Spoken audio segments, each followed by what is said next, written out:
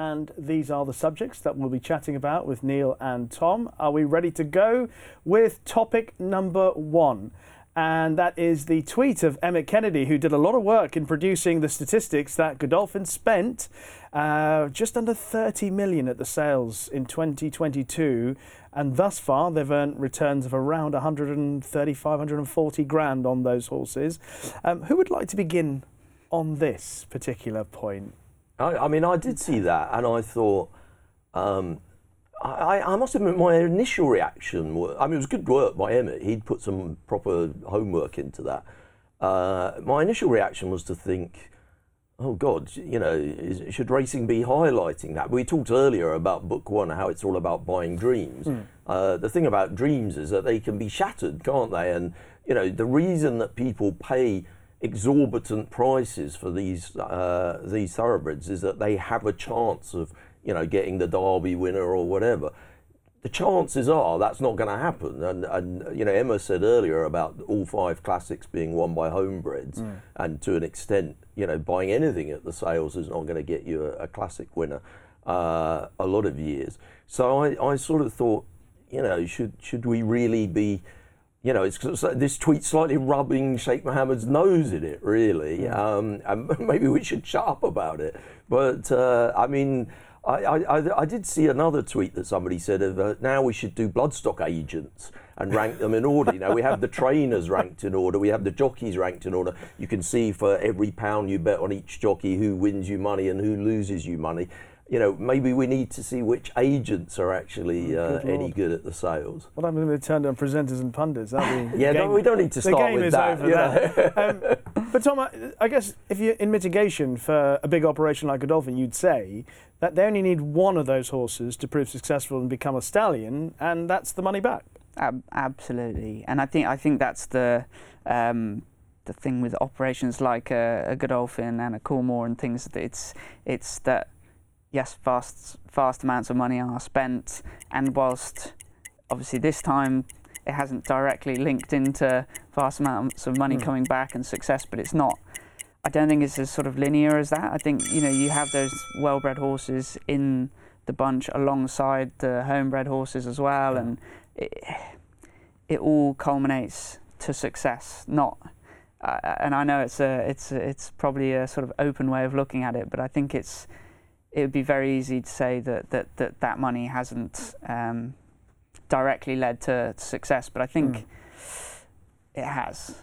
Over a period of time. Over a period of time, and you know, the operations like that don't stay afloat without it working. So clearly, it doesn't look good when you write it down on paper in that sort of direct term, but actually, it's been a phenomenal operation for many, many years, and there's a reason that it works, and there's a reason that they've been so successful for so long. Well, exactly. You know, the fact that they've spent so much money on those stallions that they turn from good racehorses into commercial prospects, whether it's a Pinatubo, a Gayeth, an Earthlight, the money is coming in. It's not like it doesn't make financial business sense for them to spend like that, because as Richard Hannon was on earlier saying, well, when they've got these horses that they've invested in as stallions, they're going to have to buy for the breeders because it's part of the marketing tool. So it's understandable why that sort of money is being spent. The next topic we're ready to go is on the right to bet, Neil, and I'll start with you on this, obviously, because the industry... Tom's not betting as much as he used to, so... He's aware of the topics. That's one good thing about young Tom, is he's aware of all the topics. And one of the most important things is, obviously, the Gambling Commission's paper and proposals, and the right to bet. It's not too late to make a contribution. So the BHA have put out this kind of questionnaire for people to fill in, and I believe, I'm not sure if it's midnight, but it's tomorrow, Monday, is the last chance to fill it in. So do it today if you haven't done it already. I did hear on the grapevine that they weren't sure how many people would fill it in. They thought they might get a couple of thousand or a few thousand. Apparently they've got over 10,000 already, so they're pretty pleased about how that's going. And really the idea is to pressure the Gambling Commission into realising how many people are going to be affected by affordability checks. You know, Andrew Rhodes has said that only 3% of gamblers are going to face the prospect of affordability checks. And of course, the problem with that 3% number is A, he won't say where he gets that number from, but B, it looks as though he's counting 3% of all accounts. Now, all accounts includes people who have dormant accounts or maybe just bet once a year or whatever. People that subscribe to Racing TV or people that buy the Racing Post or just people generally that bet on horse racing are likely to be betting more often, more regularly, and slightly larger than average amounts. People that bet on horse racing bet slightly more than people that bet on football per bet. And they because they tend to bet in singles rather than multiple bets and stuff, that tends to be a bit higher. So actually, the effect that it's going to have on horse racing, the industry, through the funding that it gets from bookmakers, is going to be dreadful. And we need to keep pushing. And this is the time to be pushing. I've heard some people, I know we've gone over the time, I meant to say this before. I've heard some people say, well, why are the BHA only doing this now at the 11th hour? Well, the 11th hour is the time to do it. If they'd have issued this survey 2 years ago, that was about 9 gambling ministers ago. Yes. Good luck with lobbying Munira Mirza, who was Boris Johnson. Remember him? Yeah. His kind of main advisor. The person we need to be lobbying right now is Gambling Minister Stuart Andrew and Andrew Rhodes at the Gambling Commission. Yeah. And so they're the people in the job right now. This is the time to do it. Do it today if you haven't done it already. And it's an easier questionnaire to fill out than what the Gambling Commission asked you to do, which took me forever, but a lot easier to do the right to bet one. I thought it was quite well written. Yes. Yeah. Okay, next topic. I think we've already touched on it already, Tom, but is Frankie retiring? And what I'm going to ask you to do is put yourself in Frankie's shoes and consider all the options, possibility of riding in America, what he's done so far in 2023, all the winners, etc., and all the farewells that he's had. And you're in his shoes, what you're doing? Following through with the end of the season, obviously, as he's promised he would. Look, if I was in his shoes, to be quite honest, I'd be heading straight over to America like he did last winter and had such a great time, and so sort of openly said how much he enjoys it. There, it's a very different environment, very different scene, and clearly he likes it there.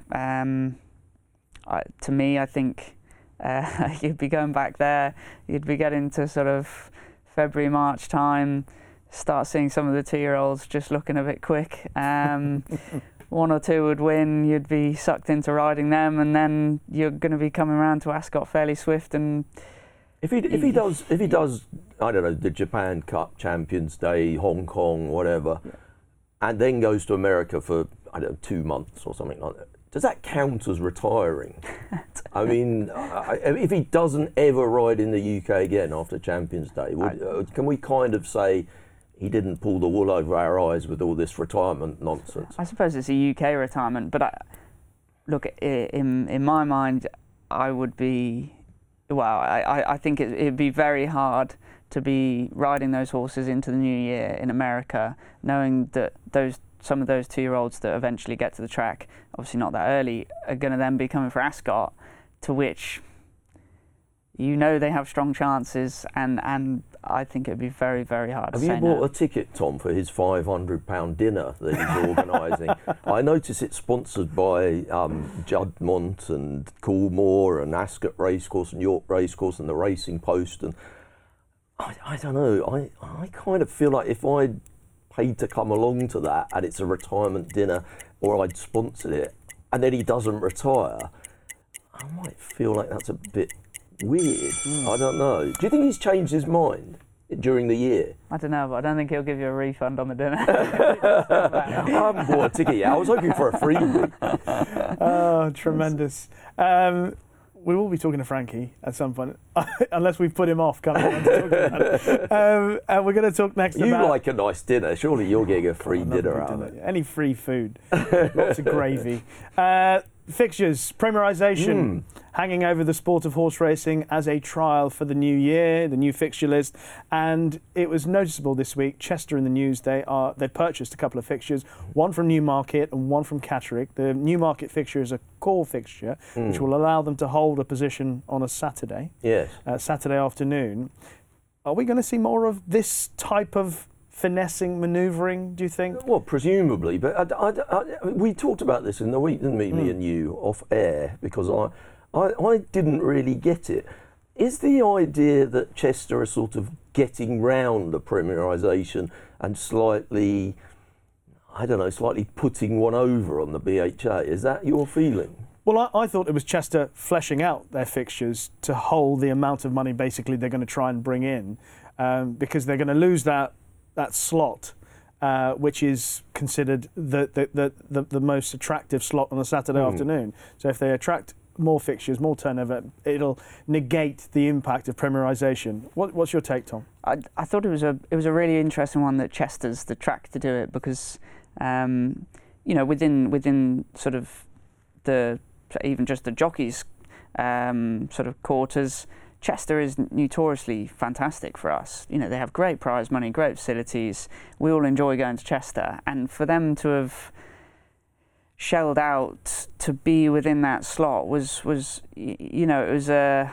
pointer towards what's to come. In that they think it's important enough to do that. Now, I'm not sure whether there's anything in it, but obviously Chester has Chester Bet, and that's on-course punters, which primarily to me that doesn't quite understand the whole scenario. Like I would have always imagined Chester as being, well, if they were pushed to a Saturday later in the day, would it really matter, because they have the Chester Bet on-course betting? But clearly that sort of course slot is so important for them to have forked out, and I don't really totally get it. I used to be an on-course bookmaker at Chester. I went there every meeting for 3 years running, about 20 years ago, and it always struck me that it wouldn't make much difference if the racing started at 4 in the afternoon and ran through until 7 in the evening or something.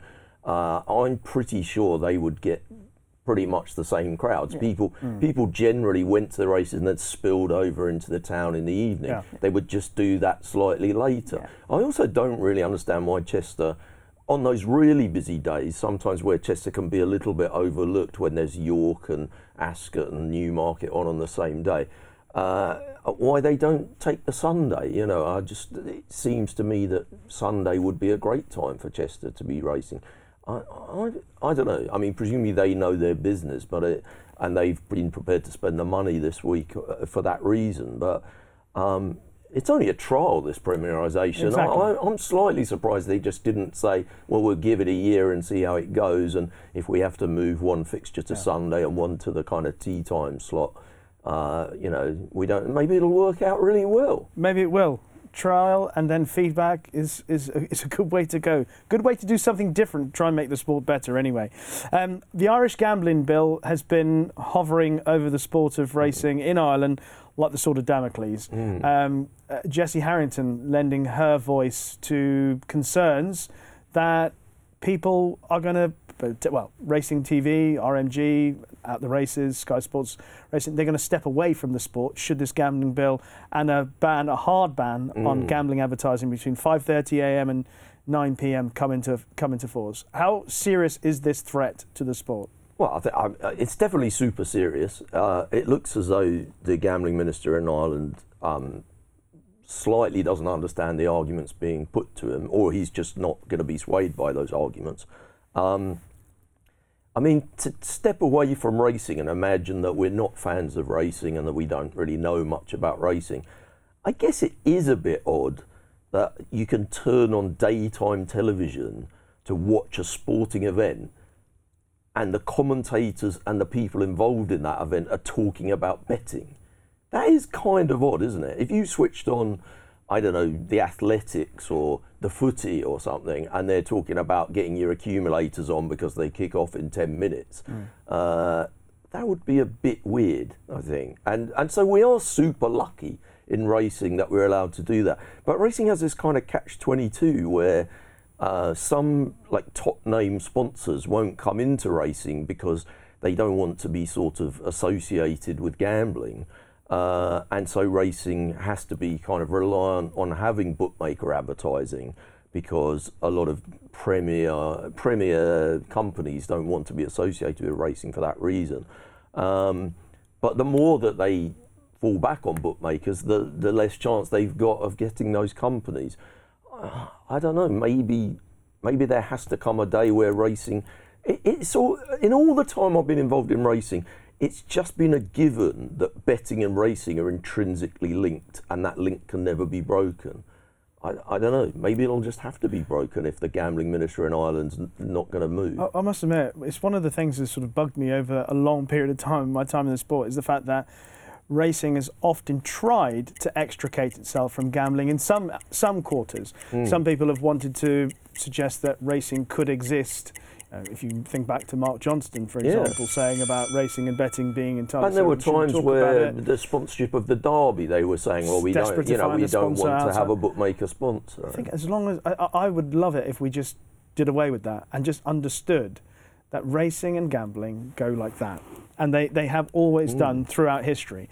So if that's the case, then it should always be looked at differently to all other sports. Racing isn't like football, it isn't like cricket, it isn't like golf and other sports, tennis or whatever, because it started off with the basis of gambling. You know, that's what it began for. So it goes hand in hand. And you definitely don't have to convince me of that. I'm just wondering whether, I just want the to sport, an outsider, that argument just is fine and that goes. I think the sport should be proud of the. So obviously there are issues that come with everything, and you deal with those issues and you try and solve them. But there should be no embarrassment for the fact that racing and gambling go hand in hand together, because that's how the sport has survived. That's how it originated, and that's how it survived. So I feel we get into trouble when we start to think that we are like other sports. And I think other countries have shown it so well in that, you know, there can be responsible gambling and you can have fun with it. I think Australia. Look, obviously, I've been extremely fortunate to spend a lot of time there, but you go racing, you see the crowd, and, you know, Saturday is, you know, it's for the boys to get on the punt and everybody to go racing and have a bet, and, you know, and even at the pub, you know, they have the TAB machines there, so it's a very different system. But it's a pleasurable thing. It's not shunned. It's for enjoyment, and as you say, it's racing goes hand in hand with betting. It's definitely part of the national culture of Australia, definitely. 100%. Yeah. Look, I know we and Ireland have a different culture to Australia, but we're trying so hard to deny sort of racing away from betting, but it's not like others. Absolutely. One last topic on Talking Points, and that's the Racing Post affordability campaign. There have been the naysayers, the cynics. I've noticed. I just noticed recently a lot of people saying, and this is nobody specific I'm thinking of. I've just seen it come up dozens of times on Twitter, which is not the real world. But people saying, the Racing Post, they're not balanced when they're talking about affordability. Every headline is about affordability, and they're never giving the other side of it. Since when did newspapers have to be balanced on everything they do? You know, the BBC has a charter and they're supposed to be unbiased. Whether they are or not is another matter. But most of the daily newspapers in this country are heavily biased one way or the other politically. And actually, if you look at racing and gambling, if you look at The Guardian, for example, they have a journalist there called Rob Davies. He has and I'm sure if he was sitting here, I'd say it to his face, and I'm sure he wouldn't really be able to argue against it. He is basically anti-gambling. He doesn't really agree with gambling. The Guardian recently banned taking advertising from gambling companies. They don't do that anymore. Why shouldn't the Racing Post be partisan? This affordability stuff is a threat to our sport. They're literally, it could be bye-bye racing if this goes through in, the way it could go through. Why should the Racing Post not fight for the sport of racing? It's called the Racing Post, for God's sake. And people say, another thing people have been saying, which I've noticed quite a lot, is to say, well, I didn't see them fighting like this when it was talking about bookmaker restrictions. Now, obviously, bookmaker restrictions are quite annoying. They definitely happen. It happens to a lot more people than bookmakers would admit to. And, I have some thoughts on that. But first of all, to say that the Racing Post never talk about bookmaker restrictions is nonsense, because they do. But secondly, I don't think the Racing Post would do a massive campaign against bookmakers, because obviously the Racing Post relies on bookmaker advertising and is a partner with bookmakers through their app and whatever. Of course. That's just a fact of life. If you don't want that to happen and you don't believe that the Racing Post should be intrinsically linked with bookmakers, well, there won't be a Racing Post anymore. The sport is damn lucky that when you go into a newsagent in this country, you see racing all over the place because there's Racing Posts in the newsagent. In my lifetime, in your lifetime, Rishi, not so much in Tom's, we had 2 printed daily racing newspapers every day. That's incredible for a niche minority sport, that we should have 2 daily newspapers covering it. And one was a broadsheet, Tom. Yeah, incredible. What was a broadsheet? It's almost like the people that are criticising the Racing Post in this way don't want the Racing Post to exist. The Racing Post is a really good thing for racing, and I just think it's a bit ridiculous to be criticising it for standing up to racing. Good on the Racing Post, I say, for going on this affordability really strongly. It should be on the front page every single day. And good on Neil Channing for his contribution to Talking Points, as Tom Marquand as well. It's been fascinating hearing what they've both had to say over this week's Talking Points.